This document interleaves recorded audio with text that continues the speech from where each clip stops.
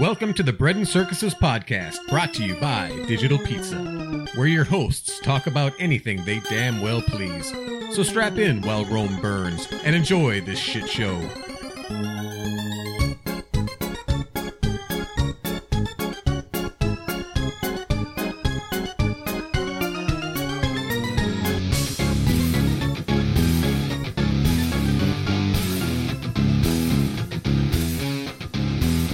Welcome back once again, the Bread and Circuses podcast. I'm your host, Rooster, with the co-host, Crow.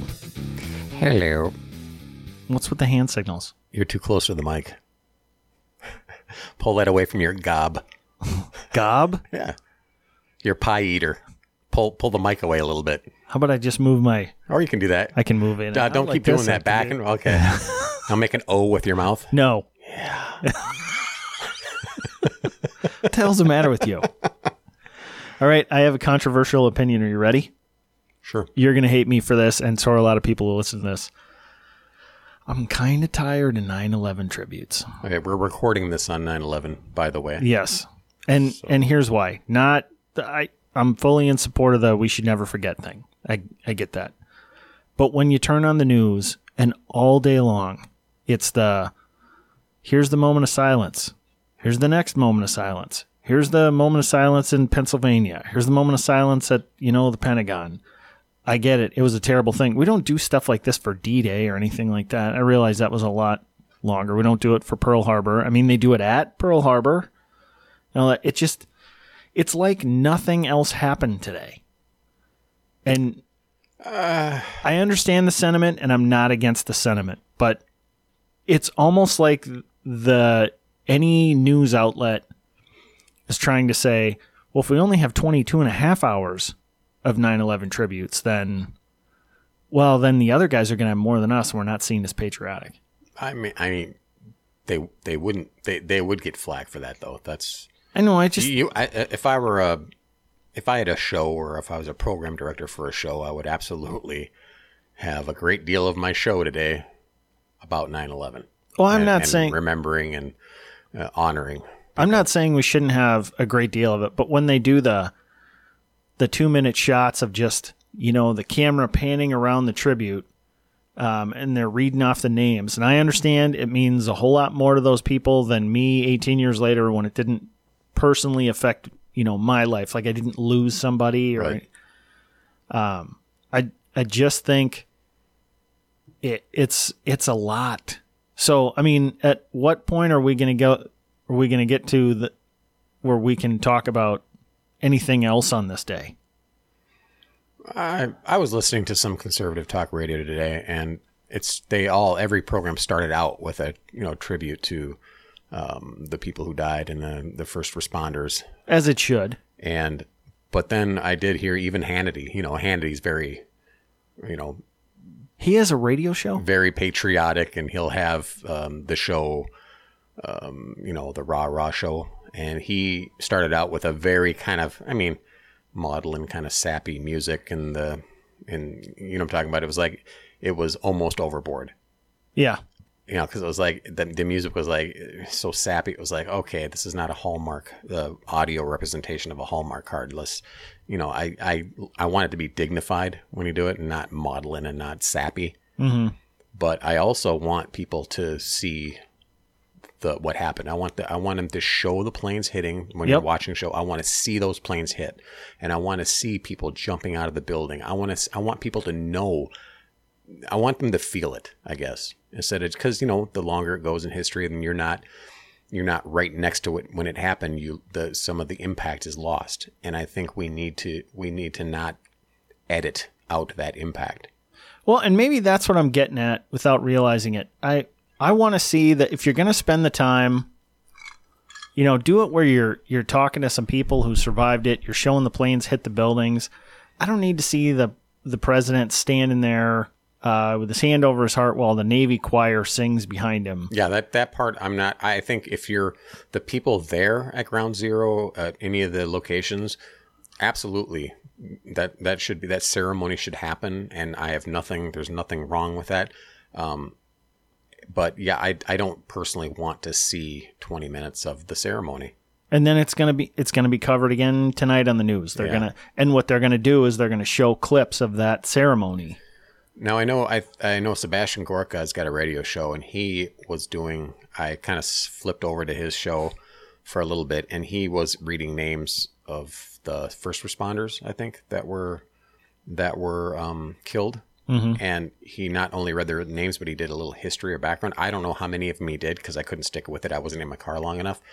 But that seemed kind of interesting, and I kind of liked the idea of that, where it wasn't just reading names off of 3,000 names off a list. It was actually picking and choosing, okay, just to humanize, say, hey, these weren't just random names, which is kind of it devolves into that after a bunch of years, especially with that many people. You hear name after name after name, and you don't have an impact. But if you say, I'm going to pick a person off this list, and I'm going to talk about their life, and that person's gone, and they weren't able to continue. I like the idea of that. I think that is important because it kind of. I agree. Like there was one story that, and Trump in his speech talked about this one. I think he was a retired Navy guy. Maybe he was still in the Navy. He kissed his wife goodbye, and he said for the first time ever, he bent down and kissed his wife's pregnant stomach. It was the first time he'd done that. His wife was 2 months along, and then he doesn't come home. Yeah. I mean, those are the kinds of things I want to remember. And I understand people can be cynical and think, well, it's just a good way to grab ratings by doing that kind of thing, where instead of just doing the standard, patriotic music and reading the names and all that, but to go into the personal detail, and people go, well, that's kind of like tactless, I guess. But no, I don't think it is. I think that makes you understand exactly what happened. Was that me? That's you. Because I remember to silence my phone. So unprofessional. Oops. I even moved away from the mic there unprofessionally. It's behind you there. I will silence it. Silencio right now. But I don't think there's a whole lot different than when you see like the... was that future guest saying thanks for setting up the interview? Are you going to tell us who it is? No. I know who it is. It's going to be a surprise. I'm feigning breathless anticipation. So next time we record, we're going to have a guest with us. It'll be fun. We might have two. It'll be fun, damn it. Yes, it will.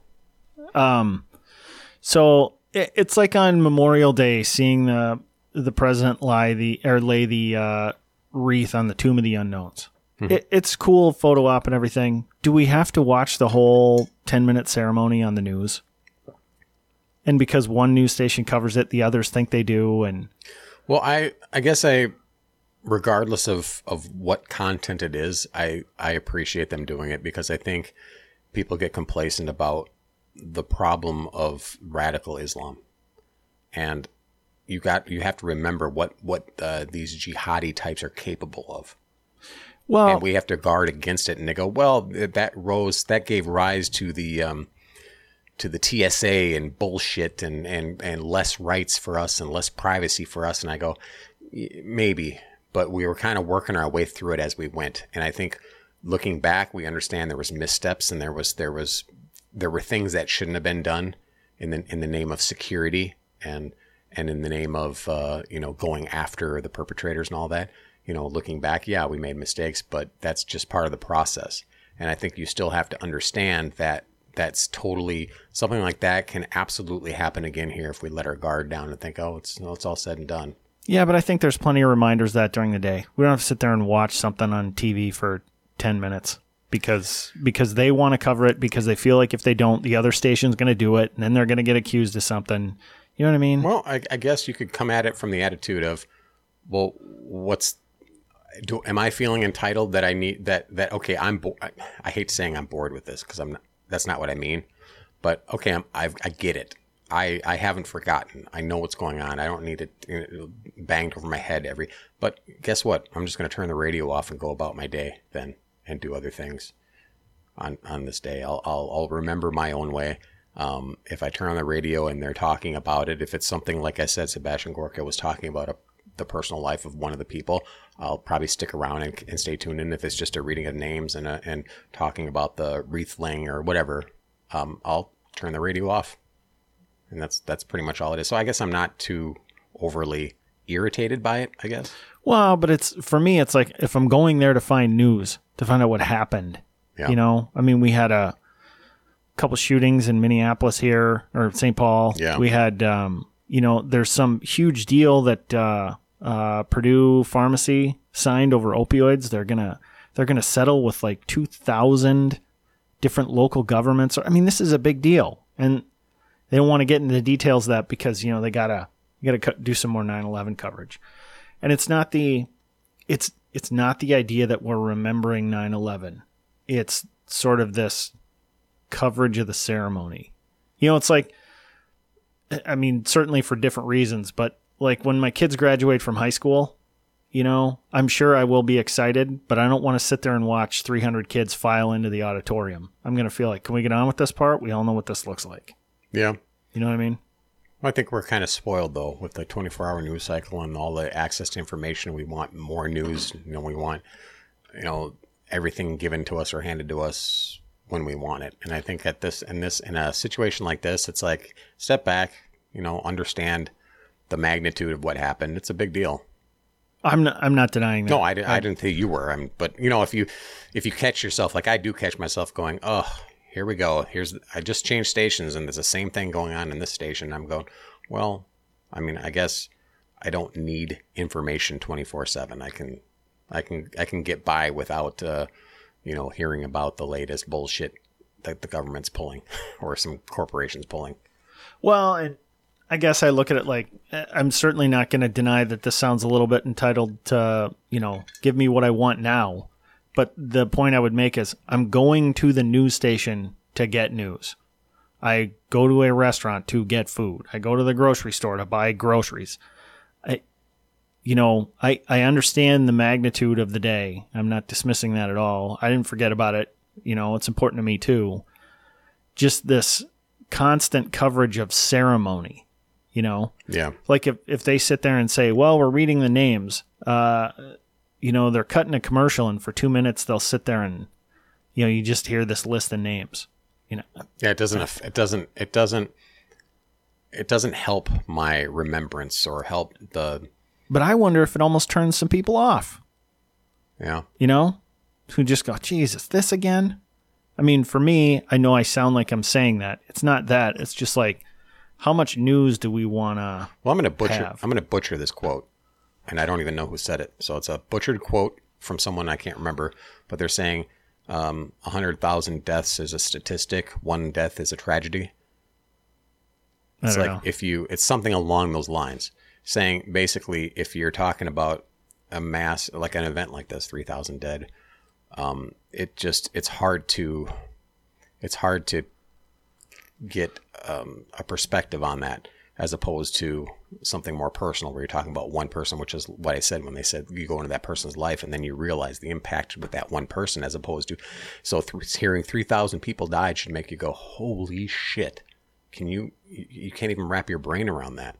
But when you personalize it with one or two people, then you kind of get more of an impact. And it shouldn't, but it does. That's just how we're wired. I guess I'd look at it like, if someone wants to put it in perspective for me and say we lost, you know, I can't remember the number, something like 50, 60,000 people in Vietnam, or we lost, you know, however many hundreds of thousands of people in World War II. We lost 6,000 people on D-Day, you know, the invasion of Europe. And here we lost 3,200 people in one day. And that makes you go, okay, that's something different. That's not someone laying a wreath someplace and someone reading a speech somewhere. It's still really abstract to hear that, though, as opposed to... That's why I think it is important to show the footage of that day, of the as it happened newscasts when the planes... And not to edit it out.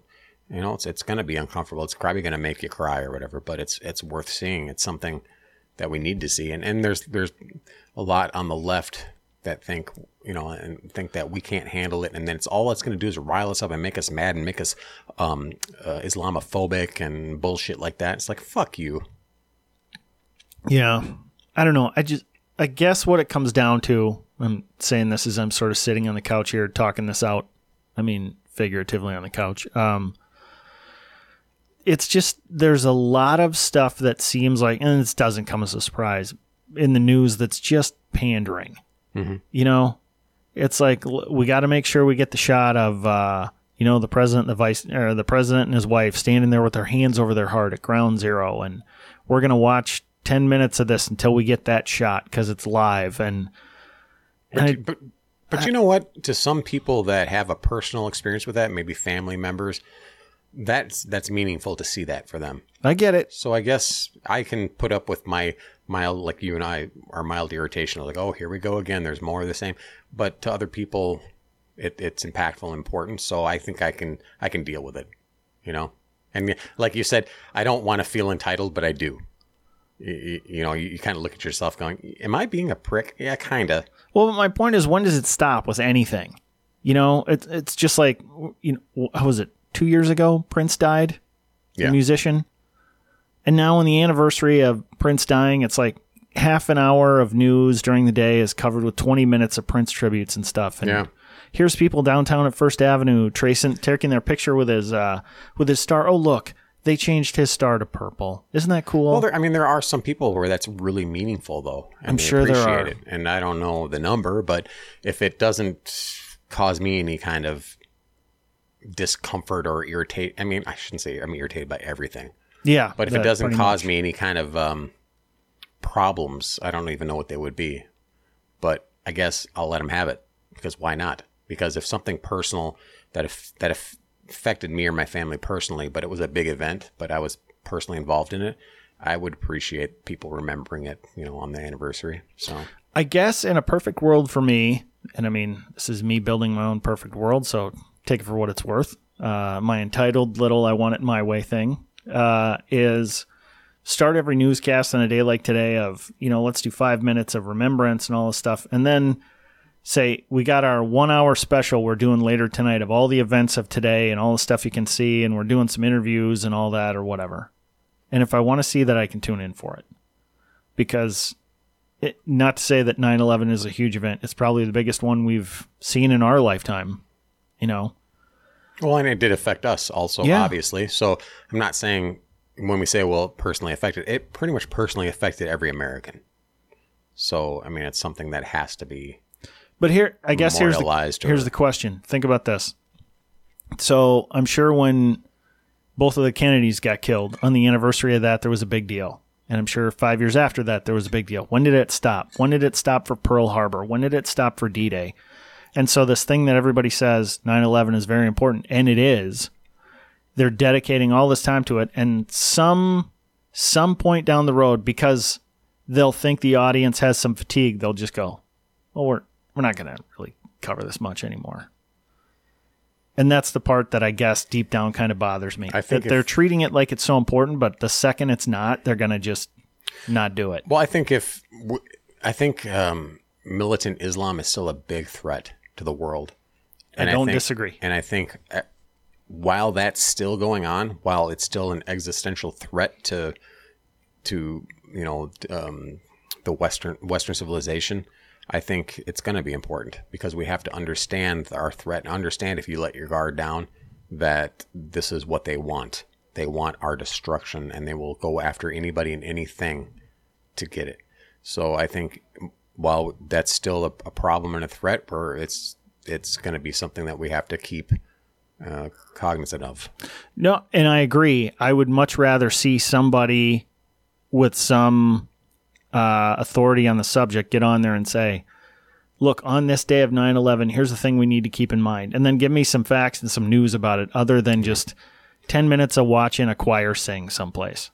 You know, well, I mean, we could give me something I can use. We could get a congresswoman to tell us that some people did something. Yeah. I really don't like her. You shouldn't have voted for her, man. Fuck you. Well, she's your representative. Did not happen. It never will happen. She's your representative. For multiple reasons. Does she not represent your area? She does not. Oh, okay. She represents my area, supposedly. No, she does. I'll bet you I talked to a bunch of Somalians, and they'd say, no, she doesn't represent us. They're going to say she's dating a white guy, and her Somali husband's a cuck. She is an infidel. Yeah, that's what she's going to say. All right. I'm fully aware, by the way, that this whole conversation makes me sound like an entitled prick. I'm aware of that. Well, I mean, I think everybody listening might have that feeling too, if they're not personally. I mean, like like with a family member or a friend that was killed in 9/11, they're going to be like us. It's like, yeah, we were affected by that. The whole nation was, but there's a distance between us and the actual event. But that's why I think it's important to see the actual footage of it to go, holy shit, that happened. Yeah, no, part I agree with. This constant covering of ceremonies with you're not really. Yeah, that part I'm not. You're just covering it, just cover it. Too keen on that part's good for like I said, for people that were personally affected by it. But yeah, but that I would like to segue onto John Bolton getting fired. He quit. As a Secretary of Defense. Is that what he is? Security advisor, national security advisor. Okay, no, not even close. Okay, yeah, national security advisor. So So first of all, I think it's funny that Trump goes, yeah, well, I had him resign. Bolton goes, he did not. I quit. He didn't fire me. I quit. It's like, who cares? Everybody who's ever been fired from a job said they quit, and everybody who's had an employee who quit on him goes, I fired. And technically, he wasn't fired. He was told, get out of here. Well, maybe he quit. Maybe he was fired. Give me your resignation. It's both. It's like you can tell that they. If it was a firing, it'd be like, yeah, fuck you. I'm not taking your reservation because you're fired, bitch. Well, but my point is, I think they take them just because they always say, you can turn it in, but and it's a formality. But whether or not, either Trump said, fuck this guy, and he's out of here, or Bolton said, screw you, man, I'm leaving. He doesn't have the job anymore. Who cares? It's over. But what I find hilarious about this whole thing is the left falling all over themselves when he picked Bolton to say that guy is a war hawk. He just wants to blow everything up, which I think is probably true. That he's just his attitude towards everything appears to be send in more troops. And when those don't work, send in more and more troops. They had a problem with Bolton being picked, and now that Bolton's not there, it's like, well, look at the instability. Yeah, of course. First it was Flynn, and he was there for a month. And he was there for a month because I believe, and I think there's some evidence to support this, that the FBI set him up. That they got him for lying about something that... Well, Comey even brought up some bullshit about how he was laughing about how disorganized the Trump administration was and how he could just walk in and interview a guy. Fucking idiots. Yeah. God, I hate Comey. What a piece of shit that guy is. Yeah. But then H.R. McMaster's was in there for like a year and a half after him. I can't remember why Masters left. But then Bolton's been there. And they're like, this will be his fourth one in less than 3 years or whatever. Well, okay. People turn over in those positions a lot. The first guy is not there because of any instability. He's there because the FBI went after him. Whether you think that was right or not, that's why he's gone. Again, I can't remember why H.R. McMaster's wasn't there for very long. 15 months or whatever. And now he let Bolton go because he thought he made a mistake with him. So they'll say the guy will never admit that he's wrong, but in firing the guy, he's basically admitting that he's wrong. So there's no winning. They picked the wrong guy, and now that they picked that guy, now he's out. But that just proves that Trump doesn't know what he's doing. There's a meme. Steve King put a video out of Pennywise flying with a bunch of balloons. Mm-hmm. You see that in the ad for the new It movie? It looks like a bunch of balloons in a pyramid, and it's Pennywise from It. And it goes, in the video, John Bolton leaves White House. And they'll float down here. It's actually pretty funny. So, did you have other stuff on this? Because otherwise I want to use the Pennywise segue. Yeah, go ahead. I have not read It Chapter 2. And I thought based on, sorry people, spoilers coming, based on the way that it ended, that Pennywise wasn't around anymore. But whatever.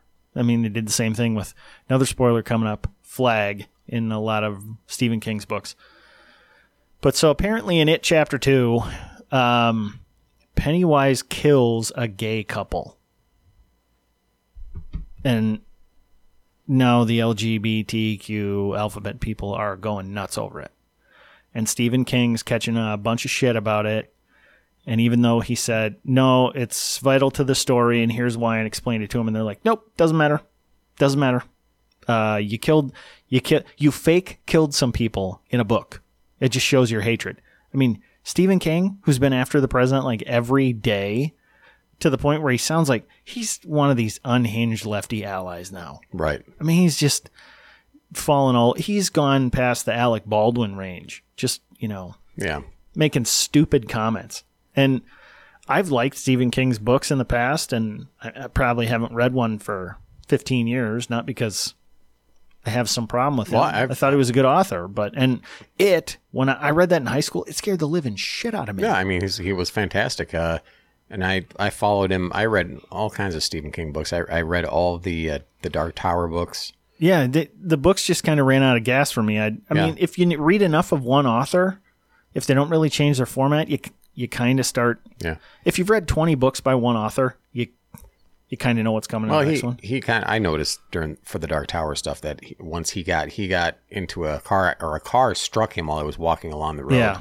And he seemed to kind of changed his whole outlook and the way he wrote after that.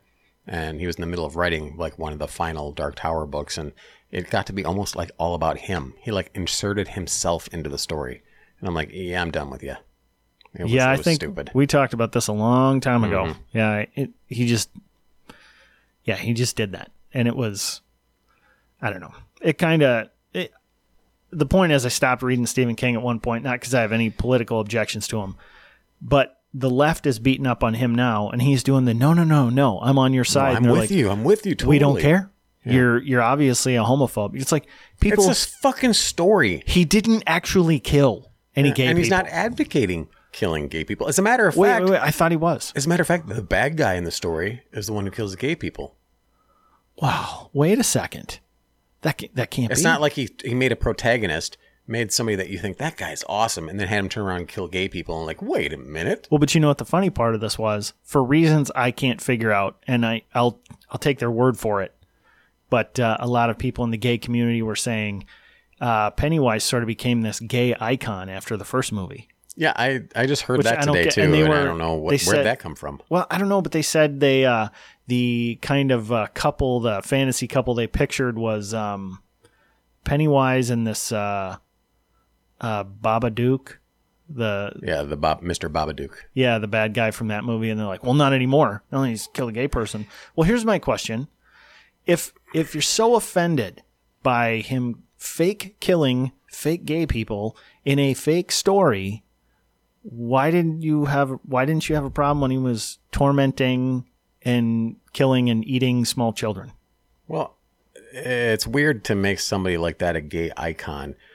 He's a fucking creepy, murderous clown. You are trying to equate a creepy, murderous clown to the gay community? That's not a good look.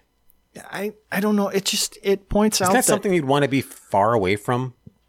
Well, going back to what I first started out with the 9/11 thing, we get way more bothered by stuff that we feel directly affects us. So I understand some people being like, "Hey, he killed gay couple in this. That sucks." I mean, I have kids, and I look at it totally differently now. I can't read that book. With bad things happening to little kids, I can't do it.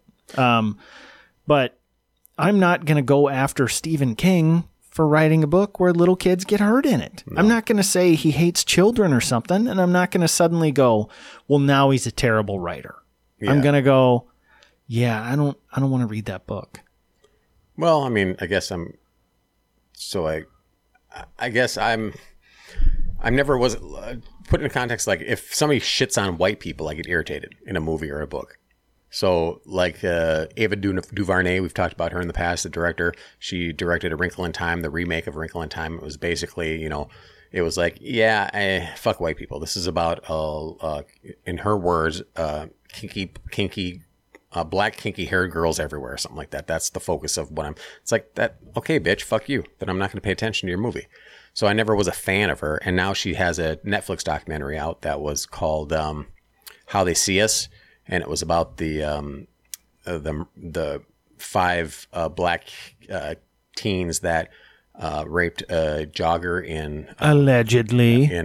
They did it in New York, in Central Park. Central Park. So the Central Park 5. So basically, they're saying, well, they were exonerated. They weren't exonerated, and she made this documentary to say, hey, look, they were locked up in a system where they shouldn't have been in, and they were exonerated, and they're free. And this white jogger woman, she has no sympathy for her. She doesn't talk to her at all. She doesn't have any kind of any doubt that they weren't involved in this. Well, these fuckers did it. They beat this woman like ridiculously, so that her eye socket was fucking broken. She almost bled out. They beat her, and if they didn't specifically just rape her, they went through the motions of raping her, and then they left her for dead. And then some piece of shit rapist showed up and go, oh, hey, there's a woman who was just fucking beaten laying there. I'm going to rape her. So that was their exoneration. Well, the only DNA they found was from this piece of shit rapist. So these guys are innocent. Well, fuck you. They all admitted to it. Oh, it was coerced. If you watch it, and I did watch, there's hours upon hours on YouTube if you want to look at their confessions. They weren't coerced confessions. These fucking idiots, they were idiots. They went on a beating spree. They found a lone jogger woman. They got together. They beat the shit out of her and then went through holding her down and raping her. Now, they might not have gone through the whole act of, from beginning to end, but they did it. There's no doubt about it. To see Ava DuVernay make this video and then see interviews of her and see shows where they act like these guys are fucking heroes for being incarcerated for this, and then getting a big fucking $1 million settlement. When she shows up in these shows and she meets them in person, it's like she wants to fuck them.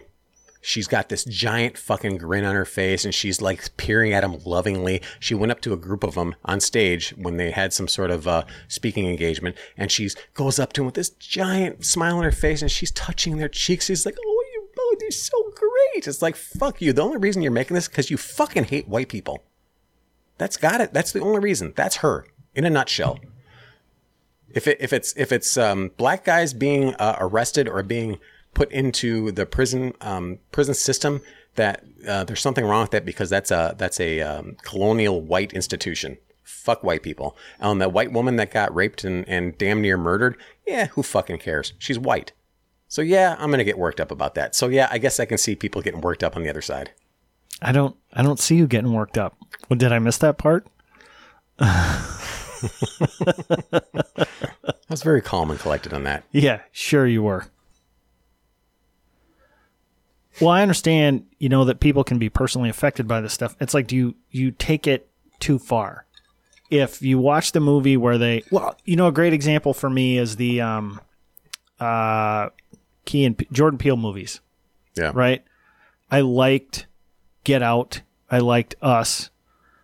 And then there was part of the ending I kind of wanted to explain to me because, I didn't exactly know what it was. And the examples I got were like, well, here's how it applies to society as a whole. And I'm like, I kind of wanted to know why that thing happened with that person. I don't need the big context behind it. And if you look back through the movie and everything, like if I see if there's a movie where Bill Burr has this great joke about it, he goes, when are we going to stop making the hate white people movies? Yeah. He goes, I get it. He goes, Roots. I saw it. And he goes, I wanted to turn it off. It's like, you turn it back, and you're like, oh, he's still hitting the guy. It's going to go on all week like this. He goes, all right, I get it. He goes, so my ancestors were terrible.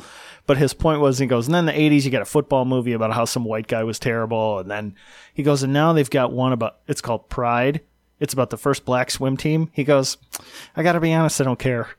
He goes, is that how far we've gotten? Is there really he goes, why is the white guy in there who's against him this over-the-top racist guy, like, you're not going to let black people in the pool, are you? Kind of thing. He goes, nobody's like that.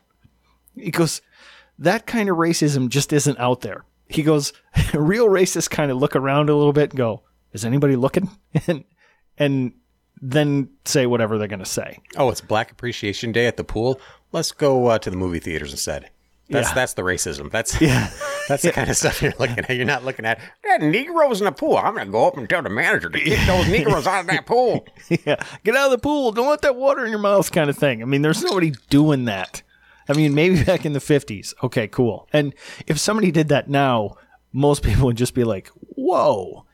But, you know, I guess everybody can be offended by stuff. I'm not going to, if I see that guy in that movie, I'm just going to go, really? I'm not going to be like, this person's movies are all terrible. I agree with you on the Ava DuVernay. She's got a whole different agenda on her stuff. She's over the top. She's changing, we've said this many times, she's changing A Wrinkle in Time, which is a classic book, to fit what she wants to say and saying, this is a movie about this. No, it's a story about something else. You basically just changed it. It's cultural appropriation is what it is. Yeah. And they talk a big game about that on the left. But when they actually do it, which happens quite a bit, and, you know, try to change it, we don't get all worked up about it if it's good. And it like Hamilton's a good example, the play. I personally am irritated by Hamilton because I'm irritated about a lot of shit.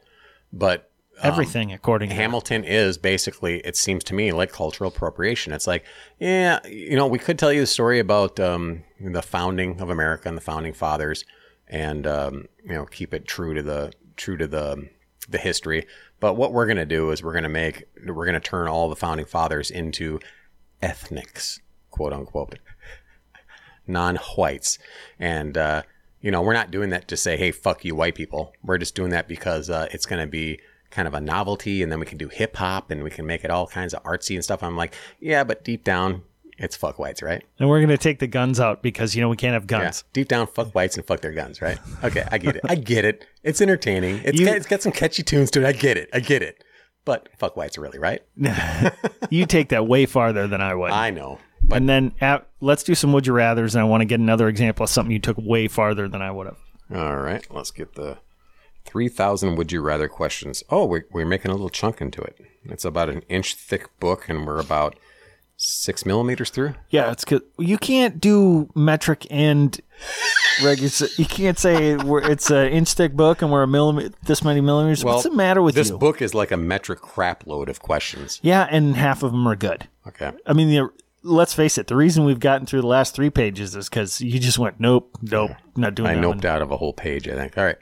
Would you rather get rid of all the hatred and racism on Earth, or remove every single disease, and here's in quotations, or in parentheses, not illnesses, only diseases from the planet? So would you rather get rid of hatred and racism on Earth, or remove every single disease? I've got diseases, because that will actually kill you. Number 1, diseases, because fucking diseases. Number 2, I wouldn't want to get rid of all the hatred and racism on Earth because that's what fuels you. Oh, hold on a sec. That was worthy. It was good. No, because that goes into free will. People need to have free will. If you can have the free will to hate. So well, if you don't have the free, it's basically if you had a utopia where everybody was pleasant and nobody had any ill thoughts, we would not be human beings. People will just pick something else. Yeah. If you've ever read... Well, that's why they said not just racism, they said hatred. I mean, if you got rid of hate, we wouldn't be humans anymore. We'd be robots. We'd be machines. Everybody at some point needs a healthy dose of hating yourself. You know? I mean, there's a point where you got to, if you're out of shape, you got to look in the mirror and go, you fucking slob. There are external targets that are worthy of our hate. And we'll be talking about a couple of them in a little bit in here on one of the stories I'm going to bring up. Well, my point is, extreme emotions in moderation are a good thing. Yeah, you can't dwell on it. I mean, you can't be consumed by hate, but hate is a good response for certain things. Like I said, if you didn't have that kind of a response, if you didn't have any hatred in your heart, you would be a robot. You wouldn't be human. There's a healthy amount of self-loathing that causes you to change bad behavior. You need that. Otherwise, you just have complacency. Yeah, but and if you got rid of hate, which is basically the same as loathing, you're not ever going to look. You're going to look at yourself with rose-colored glasses all the time. You know. Well, and you have to hate certain things in order to keep them from spreading. Like spiders. I hate spiders. I hate communism. Well, yeah, communism and spiders. The difference is when there's communism in my house, I can't call plunkets. Yeah. Well, that was a good one. All right. Would you rather bribe someone or blackmail someone to get what you want? Bribe. Blackmail's just, It's just nasty. low down and dirty. I mean, bribing is nothing to be proud of Here's either. the thing. If somebody did something bad enough that I would be able to blackmail them for it, I'd want them to get caught for it. Oh, a good example. You find every parent, I think, has said this. Would you, in a way, look, you bribe your kids, Right. Not all the time, but sometimes you go, listen, if you will just sit down and be quiet for an hour while I go do this thing or whatever, you can play your iPad the entire time. Kid's like, cool deal, But you wouldn't go, at least I don't think any decent parent would be like, if you don't sit down and shut up, I'm going to tell mom about that thing you did. And then shit's really going to go bad. Remember that time you shit your pants? I'm going to go to school and tell all your classmates that you shit your pants. I have threatened to blackmail my kids a few times. Yeah, any decent person would say bribe before blackmail. I saw this thing about this kid who he did something wrong. I mean, it wasn't anything major, but his dad showed up in a Speedo at school with a whistle, like blowing it, ran up to him at school, like during a recess or something, and hugged him in like this little blue Speedo or whatever. And the dad had a dad bod, and the kids are all looking at him, and he goes, yeah, you ever do that again? I'm going to show up every day to school like this. Nice. Kind of thing. Yeah. I guess that's blackmail. I guess it is. So, yeah, it depends on the degree. But when you think of blackmail, I would think bribing. So, one more? Yep. I don't know if this one's kind of dull, but now that I said it, now I got to say it. Yeah, no kidding. Cut it out. I should just skip them. Would you rather go on a treasure hunt around the globe or trace your family history? I would absolutely like to go on a treasure hunt around the globe. Family history. Tracing family history is just dull. Yeah, not for me. My grandpa was adopted, so. Yeah, but nobody cares about you and your family. I do. Yeah, but we don't. I don't care. So go on the. I don't care about you not caring. Go on the treasure hunt, and then you have stories to tell about your treasure hunt, which people would care about because there's probably some interesting stories about different locations and cultures. And I'm indifferent to your indifference. Yeah, it was a callback to our first story about not caring about 9/11 because you're such a heartless bastard. Yeah, I think wasn't that the point of the whole story? I think that was you don't care about 9/11? Yeah, that was my exact quote. That's what I remember. I don't care about 9/11. Yeah. Shut up. Because it didn't affect you personally? Yeah, exactly. We don't care about your family history because it doesn't affect us personally. All 9/11 does is reminds me that I can't meet my loved ones at the airport gate anymore. Damn it. Well, that was good. All right. Okay, so I know we're going to disagree on this one because we talked about it and we disagree. First of all, the story is Jemele Hill, who is a former writer and host for ESPN. Female. Yeah. Sounds like a male name. Jamel? Yeah. I would have thought that would have been Jameel. Who knows? A variation of Jamal. Yeah. Anyway, Jemele Hill How about is... Jamel?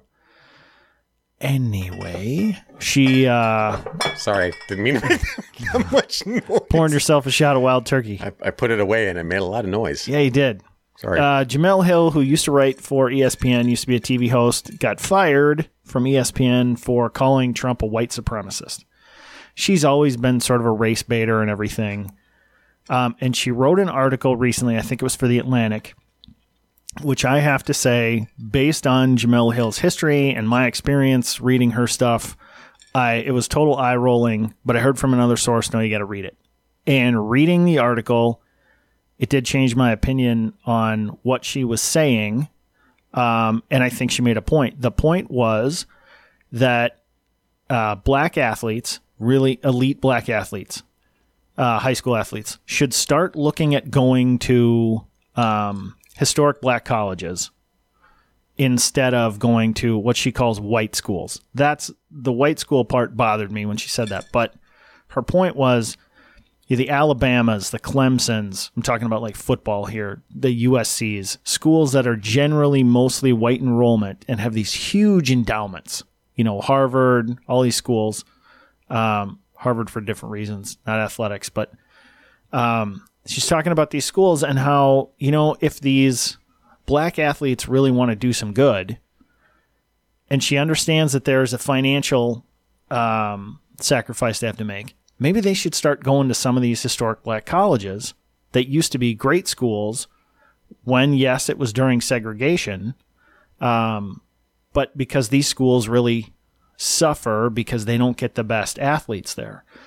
And one of the guys she talks about in the article, he looked at one of these schools, and it was a big story because he looked at, but eventually he wound up going to one of the, I can't remember if it was Alabama or one of those sorts of schools,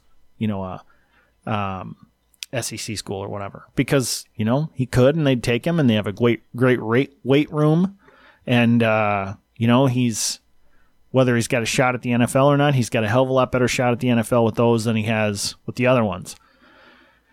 And I looked at this and thought, I think she's got a point. I think she's talking about having some principle here and making some sacrifice for the good of a larger cause. And the example she used was the Fab Five from Michigan, Chris Webber, Jalen Rose. I can't remember the other guys, but I think 3 of those guys wound up going pro. No clue.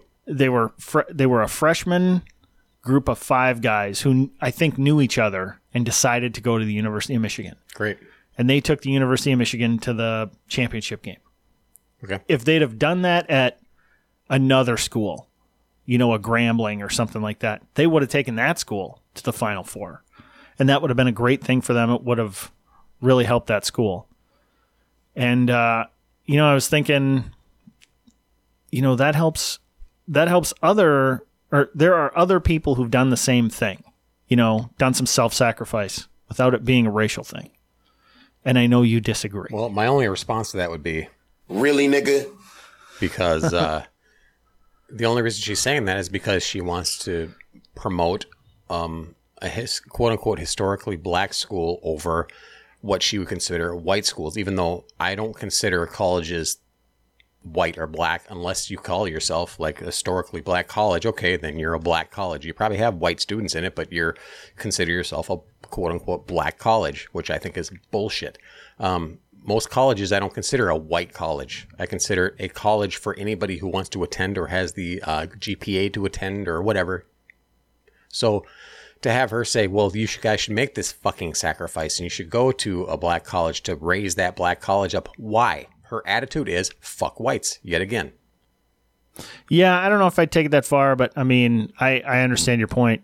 I mean, when she's calling it a black college versus a white college, I get it. Although the historic black colleges are sort of self-named, the white schools aren't, Right. That's what I'm saying, though. It's like, I don't think you need to promote that aspect of schooling. If you think, like she does, that there's a benefit to promoting and attending black colleges for black students, then yeah, of course you're going to want to have all the best athletes and all the best teachers, black, of course, not white, attend that and raise their status and say, see, blacks are succeeding. We got plenty of athletics and academics, and look at how great we are. Wakanda forever. So, but it comes from a place of resentment is what I'm getting at. She's peddling this as if it's, well, I mean, this is a good reason. Well, I mean, superficially, sure. But if you dig down into it, it's basically let's separate, let's have a distinction between the races, and let's highlight that this race can do so much better. It's like, why don't we just say, as people, we can get together and we can make a college great. This college has a mixture of Asians, Latinos, blacks, whites, Samoans, whatever, and it's a great school. Everybody's welcome here. You're welcome to come here and contribute to this school. Right, but she's saying if they went to that school, they would help make that school great. But the reason she wants them to go there is because it's black. Yeah, ultimately. That's what I'm getting at. How's it different, though, than, like, say, pick a school like University of Wyoming? Like, they're not really good at football. So why don't we send all these great athletes over there? No, but my point is, let's say the best high school quarterback in the country goes to a high school in Wyoming. Why is that different than people in Wyoming saying, come on, you should go to the university here? And he's going, well, but if I go play at Alabama, I got a better shot at being a pro athlete. And they're going, right, but if you play here, you'll do really well, and the school will do really well. So if his motivation is to help the community there, and maybe he wants to live there or he has family there, great. That's a good motivation. No, I'm saying in the first case, Jamel Hill's argument, that black kids should go to black schools to help those schools. How's that different than the Wyoming is whatever people from Wyoming are called? What would you call them? Sheridanites. How's that? Listeners, shoot us an email. Let us know. Yeah. Wyomingians? I don't know. You just cut out the G? Wyomingians? Yeah. Oh, I see. So you're just appropriating their letters now. So how is that different than them saying, hey, we think you should come here and help us? Because that school doesn't consider itself segregationist. But aren't they considering, just by saying that, aren't they considering because it is Wyoming to a white school, historically white? No. Aren't they considering, if they're saying, hey, you should play for Wyoming, aren't they sort of saying, because Wyoming's better than Alabama? I mean, people here are better than people there. You should come play here and help us because helping them is less noble. No, I think they would be saying that because we understand that those other schools have more clout and more influence and more money and more. So they've already got all that. It's not going to hurt them like in the long run to have you come here, but you would help us immensely if you came here. I can understand that argument. But isn't that the argument Jemele Hill's making? It is, but the underlying reason is the problem I have. The underlying reason is resentment of white people and white society. That's the underlying reason. Based on her history. Right, from her history. From her history, I would agree with you. On this argument, or this article, the argument it makes, just taken without that history, I have a hard time disagreeing with her. Yeah. I mean, you could, but that's the problem I'm having with this. It's a spin. It's a palatable spin she's putting to support her segregation attitude, her racism, her resentment. That's what that is. Well, she's black, so she can't be racist. Right. But you get what I'm getting at, though. I could totally see this scenario being what she's claiming it is if you take out the racial aspect. But you can't take out the racial aspect because what she's saying is black kids come into this black school, make this black school awesome, and then we'll really show them. Well, fuck you. We don't care. Most white people, especially when it comes to sports, they don't care about the color of anybody. They care about the numbers. Are you good at what you do? Are you charismatic? Do you bring in a crowd? Do you bring in money? Great. We want you. We don't care what race you are. Except in golf. In golf, those white guys don't want the darkies playing with them, right?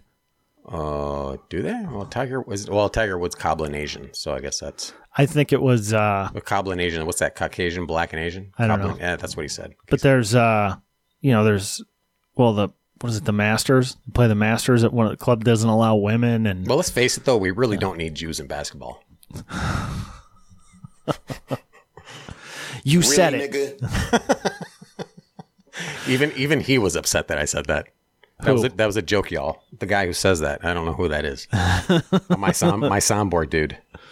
All right. What else you got? One more story I really wanted to get to here. One of our listeners sent this to me. A female listener. Well, actually, a couple listeners actually sent this to me. So this was interesting because I get listener emails. Do you? I get listener adulation. You get all kinds of ads and whatnot for an email saying, hey, upgrade your account and that kind of shit, don't you? Spam is what you get. Speaking of which, real quick, it would be interesting for those of you who have not gone to our Facebook page, go to it and check. There is a post I put on there a couple days ago. It's a Native American, sort of those, like, I can't think of any other, sort of those tin type old-timey pictures, sitting on what looks like a buffalo rug or something, with a rifle and a pistol. And mostly my posts there get us, 20 to 40, people reached and interactions. Engagements. Yeah, and interactions in the dozen or so. And then today I posted something about the whole Pennywise thing. Well, in the first 10 minutes of that Pennywise post, I got 10 people reached. In this Native American post, it basically said, when the government says you don't need a gun, and it showed the picture, it was a meme, and it says, you need a gun. Go get a gun. That one got 5 people reached. So it was very obvious that because it said, you need a gun, Facebook choked it down. Yeah, but we all know. I mean, Facebook is one of the most egregious practitioners of suppression. I know, but it's one thing to hear about something, and it's another thing to see it happen right in front of your eyes. I'm getting a call from Sparrowhawk. Again? Yeah, I'm going to take it really quick here. Okay. All right. Should I put it on? I'll put it on a speaker. So, Sparrowhawk, we're recording an episode right now, and you're calling in again. So, what would you like to say? I didn't think you're recording already. I have nothing to say. I don't watch the news anymore. It's too depressing. So is this something that can't go out over the airwaves for everybody to hear? Yeah, I got the little battle hatchet in the mail today, so I was going to bring one over. Oh, and explain this for our listeners, what you ordered for us, for you and me. Well, I ordered what I thought it was explained as a Viking hawk. And I think I just did an impulse buy. A Viking throwing hatchet? Yeah, and so it's cool, but it's not what I expected. Straight from the Scandinavian world of China? Yeah, it was from China. Yep, so. China. All right. Are you at Bunker 2? Yeah, we're at the bunker recording. All right. All right, talk to you later.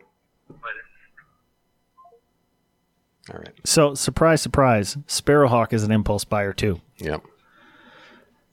So that's just more of the same bullshit with Facebook. I mean, Facebook is not going to last. Everybody that has interesting things on Facebook, that things that you want to keep, like pithy retorts to somebody's bullshit, copy and paste it and keep it, because Facebook won't be around much longer, I don't think. I think it's going to be MySpace in 3 years. Yeah. But Wouldn't it be funny if MySpace came back? You did do like a little passive-aggressive shot at me. It wasn't passive-aggressive. The one where you said that, where I said to you, you know what, Rooster, I think I'm going to edit out the first 18 minutes of our last episode. It's just too much personal information. And I mean, it wasn't like I was worried about doxing or anything, but it was like it was too much to a situation where other people that I know are involved, that I just didn't want to cause any kind of controversy. You know, you get it, right? Yeah. Oh yeah. Mum's the word. And then so he posts on Facebook. Oh, I thought you were just going to be ranting again. Yeah. Something about white people. Yeah. So he posts on, Crow wanted to delete 18 minutes. It was too personal for him. Tisk tisk. I didn't put tisk tisk. Well, yeah. That was the impression I got. No, but I wasn't passively aggressive about that at all. I was flat out aggressive. I said, yeah, nobody wants to hear about him. No one cares about him anyway. Yeah. I don't think is that passive? I thought that was pretty much coming right out and saying it. Mm-hmm. You know. So, well, let's get to our next subject. Passive aggressive would be, he thinks he's special. Okay. You know. All right. Very Midwestern.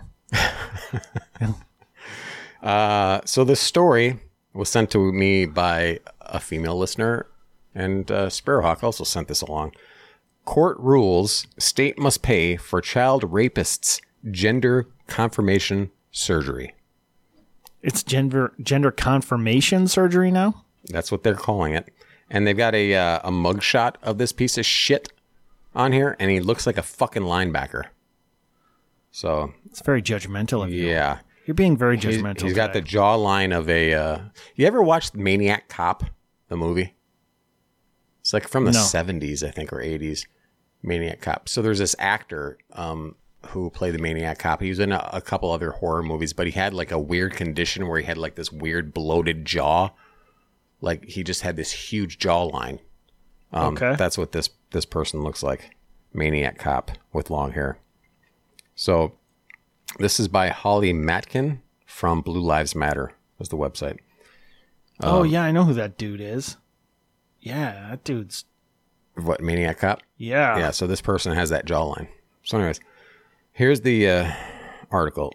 Mason Edmo, who now goes by the name of Andrei Edmo, was convicted of sexually abusing a child under 16 years of age. In Boise, Idaho, a federal appeals court has ruled that the state of Idaho, of all fucking places, Idaho, the one place I was going to, bug out to when shit hits the fan. Because, it's Idaho. So the federal appeals court has ruled that the state of Idaho must provide gender confirmation surgery to a convicted sex offender who was born male but identifies as a woman. Andrei Edmo, 31, was convicted of sexually abusing a child under 16 years of age and has been incarcerated at a men's prison south of the city since 2012. Edmo previously went by the name of Mason Dean Edmo, according to Heavy, which is another website.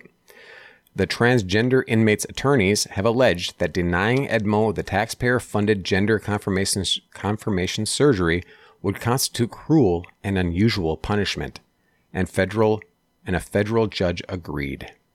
On Friday, the Ninth Circuit Court of Appeals upheld the judge's 2018 decision. Here's a quote.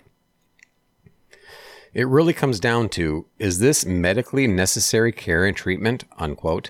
One of Edmo's attorneys, Deborah Ferguson, told KIVI, it's a news station, quote, "We provided the court with some very, very high-quality expert testimony about the care and treatment necessary for her gender dysphoria, which is severe, and the medically necessary treatment is gender confirmation surgery." Fuck you very much. It just bugs me that they're calling it confirmation surgery. Here's the thing. She even said, this attorney said, gender dysphoria. They're getting the training community is trying to get away from this whole gender dysphoria distinction because they don't want it treated. They don't want it looked at as a mental disorder because it's not. Because it's natural. If you're a male that feels like a woman, that's natural. You are a woman. So why wouldn't you? So why is it dysphoric? That is a bad connotation. Well, because you've got a fucking mental disorder. Get it treated. Get your shit straightened out. Go talk to a therapist. And if it's bad enough that you're fucking suicidal or homicidal, did you see that clip? There was in Australia, a tranny went into a convenience store with a hatchet. Speaking of hatchets, walked into a convenience store. It was in Australia. I walked in a convenience store with an axe or a hatchet, like a long-handled axe, and confronts some people or starts talking to people in line at the convenience store trying to pay for gas or whatever. And next thing you know, starts fucking swinging, like trying to murder people. This dude ends up getting fucked up by the axe. Well, we definitely need axe control in Australia. So anyways, if you are so mentally unhinged that you are suicidal or homicidal or, think you're Napoleon Bonaparte, get checked into a fucking institution and get your shit straightened out. Don't expect society to fucking start calling you Jesus Christ if you think you're the Messiah. Fuck you. Is that intolerant? Yes. Really? I thought it was very tolerant of me. When I was speaking, I was thinking, boy, Crow, you're super tolerant. Yeah, because that's stuff people say of you all the time. Let's keep going here. So, the 3-judge panel determined that the federal judge's findings were logical and well supported, and concurred that responsible prison officials were deliberately indifferent to Edmo's gender dysphoria in violation of the 8th Amendment, Boise State Public Radio reported. Here's a quote. "Prison authorities have not provided that treatment despite full knowledge of Edmo's ongoing and extreme suffering and medical needs," the appeals court decision read. Let me ask you this. If you had an inmate who had a form of body dysmorphia, which exists where you think your limb doesn't belong to you, so your hand, your finger, your arm, your leg, your foot, whatever, it's not yours, it's evil, it doesn't belong there, you need to get rid of it, would you say that you need to bring them in and have it surgically removed for them in order to treat their dysphoria? Because they're very upset about this, and it's causing a lot of emotional stress that they don't want this limb anymore. Should we just go ahead and remove that limb for them? Is this a rhetorical question? No, I'm asking what you I would remove the limb for them. Well, they're triggered. They don't feel safe. I just about got up and slapped you. Until I realized you were being facetious. It wouldn't have worked because you just stood up and had to push this table right into you. Flip the table. No, just push it right into you. Pin you right up there against the wall. Oh, okay. No, I think you'd be better off just trying to flip the equipment off. I'd be like, fuck, I paid a lot of money for this. All right. Knock over your fancy whiskey bottles. No, I don't know. All right, let's a little bit more here. The convicted child rapist has attempted self-castration on 2 occasions while in prison, according to the Boise State Public Radio. Oh, did you have to go there? Quote, I am relieved and grateful the court recognized my right to necessary medical treatment and that I will get the surgery I need, Edmo said in a statement. I hope my case helps the state of Idaho understand that they can't deny medical care to transgender people. Fuck you, you piece of shit molester. They should have just let you castrate yourself and then bleed out. But Do we have to keep using the C word? Castrate? Yeah. Yeah. No, because I totally believe in castration for pieces of shit rapists. Okay. Here's the thing. No. If you need treatment, here's the treatment you need for gender dysphoria that causes you self-harm, then you put them in some sort of psychological treatment. You put them with the person that deals with people with gender dysphoria or people who cut themselves or people who do self-harm, and you treat them for that condition. You don't just say, well, you know what? Let's just give them what they want. How dare you not let him live her best life? If I go to prison, if I get whatever, which is very possible. Possible. If I go to prison and all of a sudden I start getting a Messiah complex, I think I'm Jesus Christ. Mm-hmm. Do you then start treating me as Jesus Christ and saying, well, we're going to have Sunday service and all the prisoners have to come and worship Crow? Well, because he believes he's Jesus Christ. You better hope. If you're a Christian, you have to worship him. You better hope that there's somebody in there that doesn't think they're Pontius Pilate, or it's not going to end well for you. Ooh, Judas. Oh, yeah, Judas. Yeah. Oh. So seriously. So what are your 30 pieces of 30 cigarettes or something? 30 breath mints? What do you get traded to turn what does fake Judas need to turn fake for fake silver to turn fake Jesus? 30 quarts of toilet wine.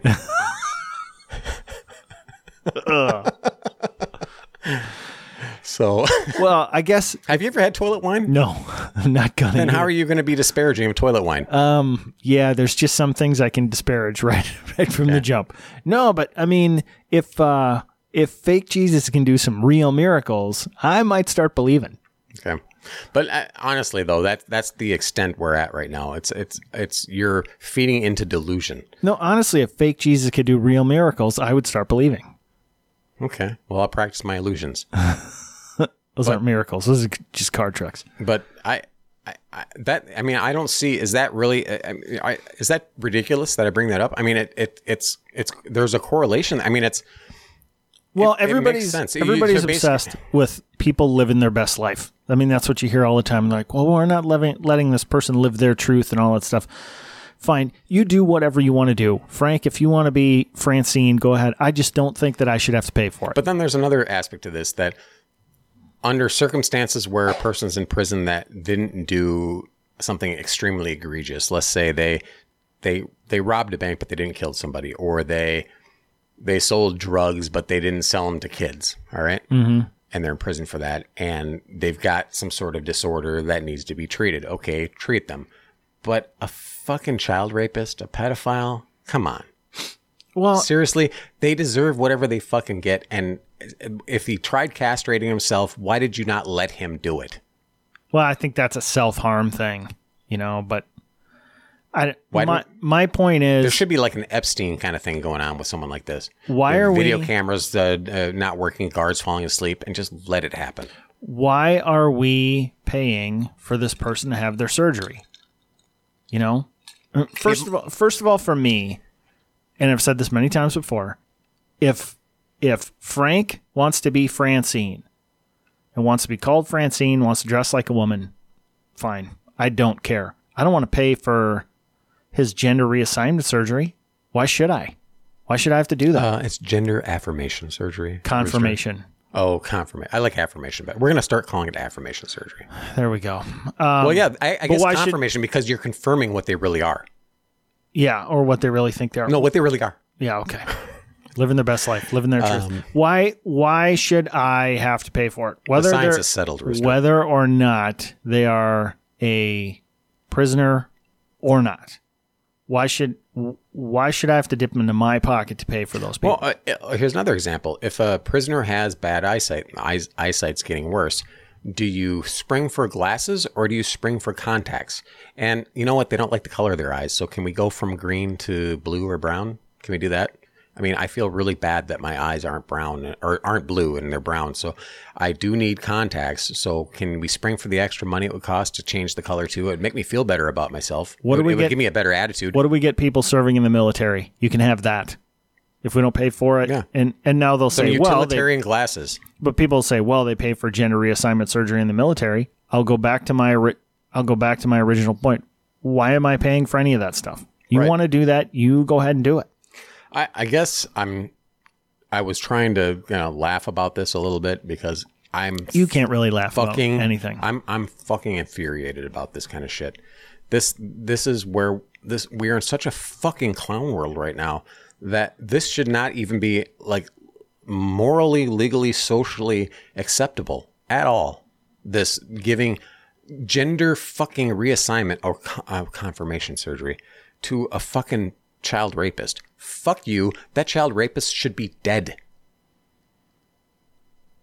Well, I mean, you can make an argument for that too, but I guess I look at it like I don't understand why we're paying for any of it, regardless of what the crime is. Whether you robbed a bank or you molested some kids, I think you're serving the time that you were convicted of. If you robbed a bank, it's not going to be what it was if you molested children or whatever. I still think, regardless, you're just varying degrees of evil in that point. But I don't understand why in any of those cases we're paying for any of this stuff. Another problem another condition I have is that there are some felons, some people in prison that will straighten their life out and come out of prison and be productive members of society. Cool. And I could actually advocate for that person to get voting rights back or to get rights to own guns back if they've proven that it was a youthful indiscretion. They're totally different people when they come out. They've been rehabilitated and they are living a good life and contributing to society. I'm totally I can be convinced that is a good thing to give them rights back and give them, the ability to be a full citizen. Child rapists, pedophiles, nope, fuck you. Death penalty. This is another reason that we can't let Crow rule the world, because there's going to be death penalty for a lot of most things. People will want me to. Yeah. Trust me. Well, again, I don't understand why it is that we're paying for these things.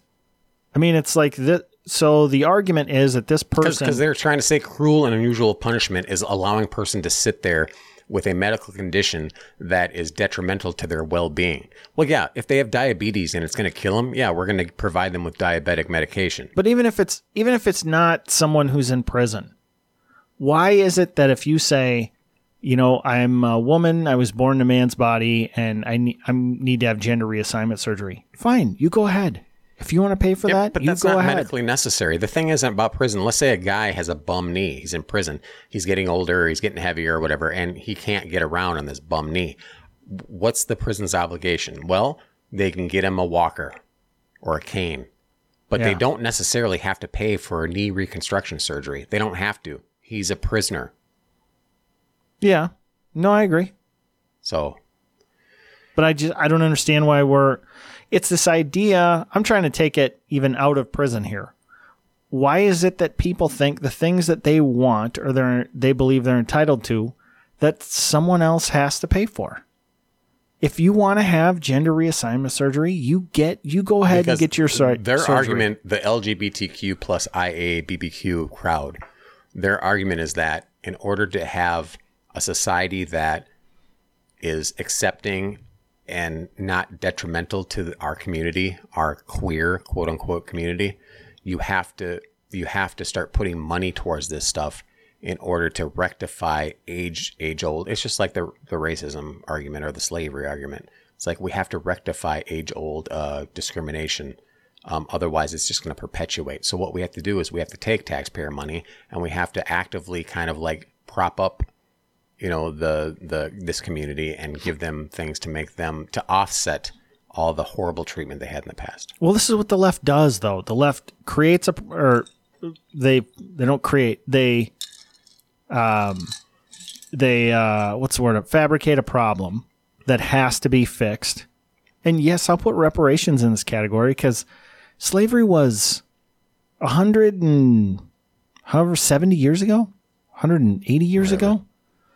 And unless you're talking about like the Middle East that's going on right now, or parts of Africa. We can't say that because that's hate speech. But the idea that they create this problem, the war on the poor was a great one. that, post World War II, we had to fix all this poverty. Poverty was fixing itself. And so we created this welfare state with the Johnson administration in the 60s to fix this. It's made it worse. But their argument then is, yeah, but imagine how bad it would have been if we didn't do something. It's always this. We all know it wouldn't have been worse. It would have been better. Same with the black family. If the government wouldn't have gotten involved with welfare and all that, we'd have much more integration, and we'd have black families doing way better because they'd have an intact family instead of having daddy government take care of them. And there are people on the left that will say, well, you can't prove that. And I would say, you're right. Other than that's where it was trending before you changed it. Yeah. A home ownership, business ownership, education levels, even just black people used engagement, civic engagement was better. Black people used to have the highest percentage of college educated people. They used to have the highest percentage of intact families. But then you must be pro Jim Crow then, because that was during those times. Yeah, it was the Democrats who did that too. But here's the thing. One has nothing to do with the other. Or maybe it does. Maybe the fact is they go, you know what? We don't need the government. We don't need the white savior to help us. We can help ourselves. Yeah. So on that note, we're running long here. So well, it's because you wouldn't shut up. But I did want to say when we were speaking about the last subject about the gender reassignment for prisoners and all that kind of shit, I just want to quote my grandma. Uh-oh. Yeah. She's, when it comes to this kind of stuff, she said, fuck them all. So on that note, if you'd like to get a hold of us and email us things that we should talk about, stories, it would be crow@breadandcircusespodcast.com or rooster@breadandcircusespodcast.com. Or you can post and comment on our Facebook page, Bread and Circuses Podcast. See ya, bye.